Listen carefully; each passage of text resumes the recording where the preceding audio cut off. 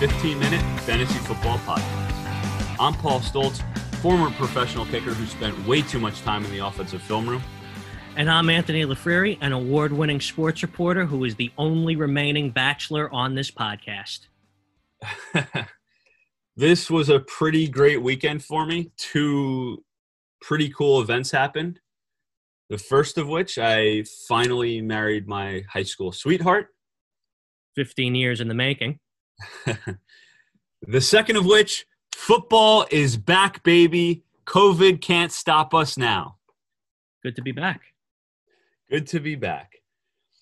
So we're going to have a little bit of a different format as we do our episodes preseason versus now. Every week, we're going to be going over our top 5 waiver wire ads. We're also going to do a section called What We Learned, which Anthony will explain in a second. But first, just want to take a second to plug in our Instagram, our Twitter, at FCK Podcast.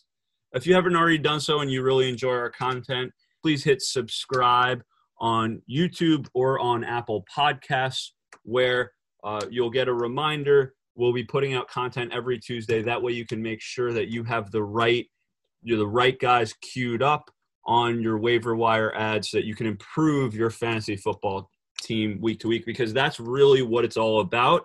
Nobody drafts a winning team unless you catch lightning in a bottle with Lamar Jackson in round 9 or something like that. Fantasy football glory is found through mid-season ads, drops, and moves. So without further ado, Anthony, you want to take a second to explain the What We Learned section? Sure, Paul. So something you may have heard me talk about through our preseason episodes is resisting the urge to overreact. After week 1, after a long layoff, it becomes really easy to overreact. Everybody's trying in the media to create these narratives, hype things up, take guys down. So what Paul and I really want to do with this section is cut through everything and just create the ultimate source of truth and give you the best information to help you make your decisions to win your league. So that being said, Paul, what are some things you learned this weekend? Yeah, look, I watched a lot of tape. I watched pretty much every game, or at least caught most of the highlights from it. My first takeaway this weekend is going to be consistent with what the media hype is, which is that, look, Clyde Edwards-Helaire is legit. He's the real deal. Watching his college film, it translated over directly to being the focal point of the Chiefs offense. And the best comparison that I could give you, I was watching him Thursday night, and he looks just like Maurice Jones-Drew did in his first 3 years out of UCLA. Clyde Edwards-Helaire, I bought in. If you took him in the first couple rounds of your draft, good job. He's going to be consistent all season long. Yeah, Paul, that's a great take. I think during the rehearsal dinner, I patted you on the back for Clyde had socially distant patted you on the back for that move of really turning me on to Clyde Edwards-Helaire. Kid's legit. And with Patrick Mahomes there, that offense is just lethal, and it's pick your poison, and Helaire is going to benefit from that all year long. 2 guys got the reins really taken off of them this weekend. The first one was Cam Newton. Belichick is basically saying, I gave you a 1-year contract. Prove yourself. Let's stop doing what was going on in Carolina, where we were trying to turn you into a pure pocket passer. Let's let you run wild, right? 15 for 75, a couple of touchdowns. Cam Newton is not inaccurate. He can still throw from the pocket. He looked pretty good. Little bit of rust, but I thought, if you took the risk and you took Cam in your draft, he's going to be productive all season long. He's going to put up points. He's going to have a very high floor.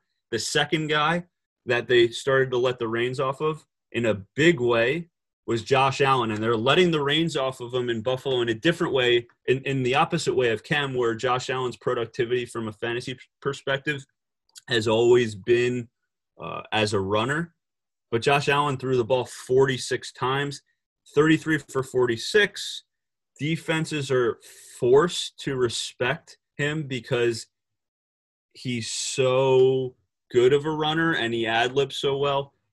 He put up those stats yesterday and he missed John Brown and Cole Beasley wide open. John Brown in the end zone with nobody within 8 yards of him. Cole Beasley in the middle of the field. He's missing passes and he threw for over 300 yards. By the way, first Bills quarterback to do that in years.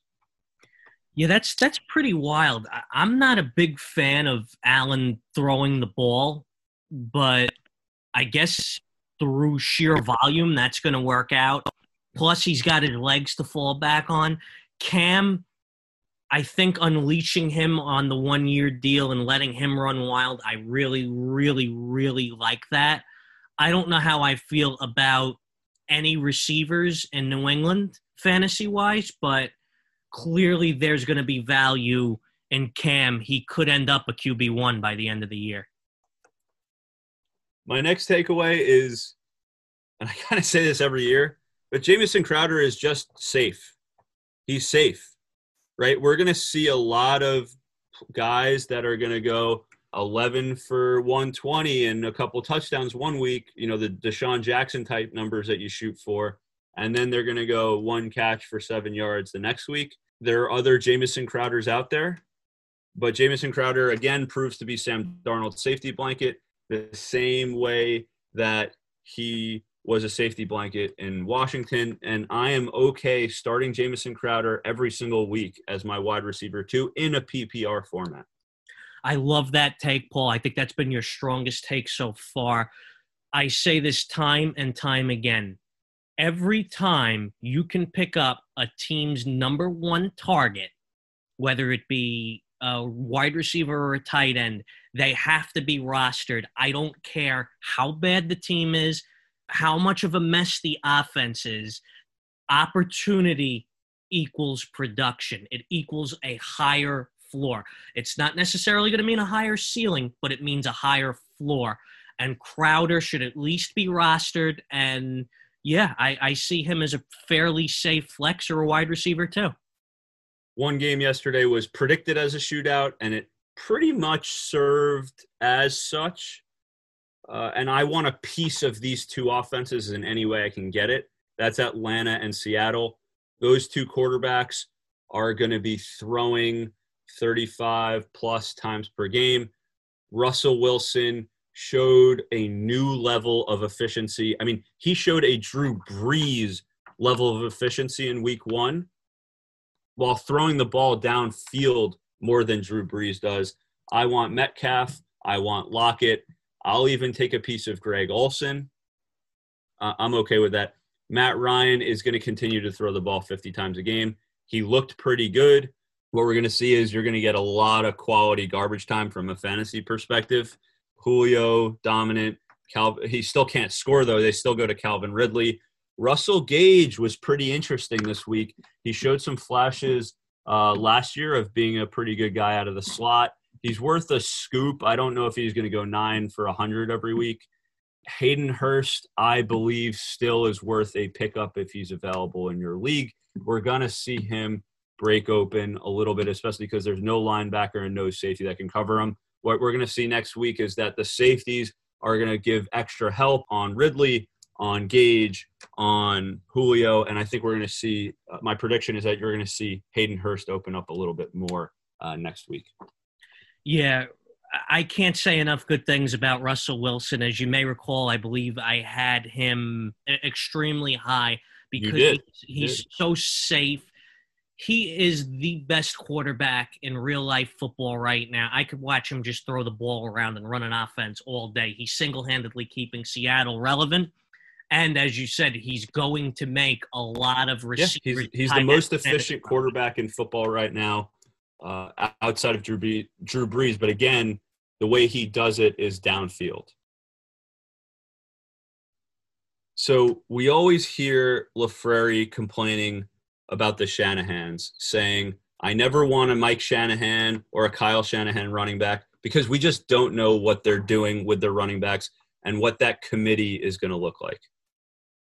Well, there's a new king in town, Anthony, and his name is Frank Reich, okay? The Indianapolis Colts, without a shadow of doubt, have a top 2 or 3 offensive line in the NFL, okay? But Frank Reich cannot help himself. This is 2 years in a row now where we have to deal with, okay, is it going to be Marlon Mack? Is it going to be Jordan Williams? Is it going to be Jonathan Taylor? Is it going to be Nyheim Hines? Is it going to be who was the dude last week that last year that they had for the one-game wonder, Jonathan Williams, right? I am totally okay with a coach that says, look, we have running backs who have different skill sets, and having them be a change of pace for each other or specialize them in roles, that's creating efficiency in your running back by committee. But Frank Reich literally is just switching everybody's roles on the fly. And the offensive line has to do some adapting for each running back, but they're in these different roles that don't make sense for them. Nyheim Hines is a great pass catcher out of the backfield. We saw it last year almost all season. But all of a sudden, right after drafting Jonathan Taylor, after saying Marlon Mack is going to be a big part of the offense, Nyheim Hines is the one getting the carries. And Marlon Mack had 3 catches in the first half. Jonathan Taylor had 6 or 7 catches for the game. So when you do this, you just put owners in fantasy football hell. But even worse for his sake, it doesn't make sense for his team. And you have an unproductive running game. And that's why you lost to the Jaguars. Yeah. Paul, I got to tell you, the Colts look like an absolute train wreck this year. The Jaguars, I wasn't sure they were going to win more than 3 games this year. And I still don't know if they're going to win more than 3 games this year. There was no excuse to lose to that team. And their running back use made absolutely no sense. Frank Reich is killing that team. The other smug idiot is Adam Gase, who we knew going into the season he was going to mess around with all the running backs. But look, I don't want any part of that. He's good because he's developing Darnold. Darnold didn't look tremendous yesterday, but he's killing that team. He is killing that team. Yeah, and that running back situation now is going to warrant a lot of observation now that Le'Veon Bell is hurt, and we don't know how long he's going to be out, but he could miss some time with a hamstring injury.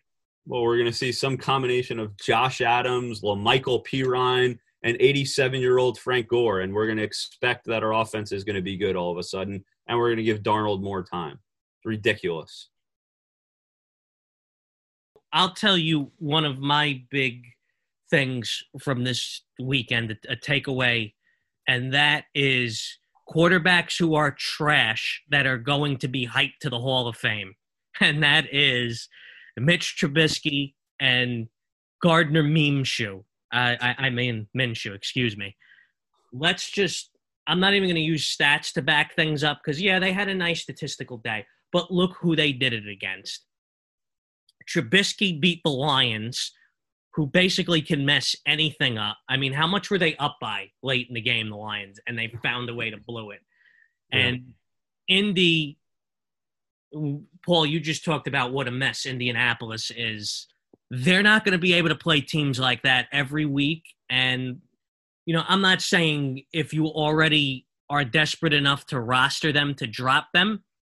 And I'm not saying don't add them if they're the best players available, then you're in a really deep league.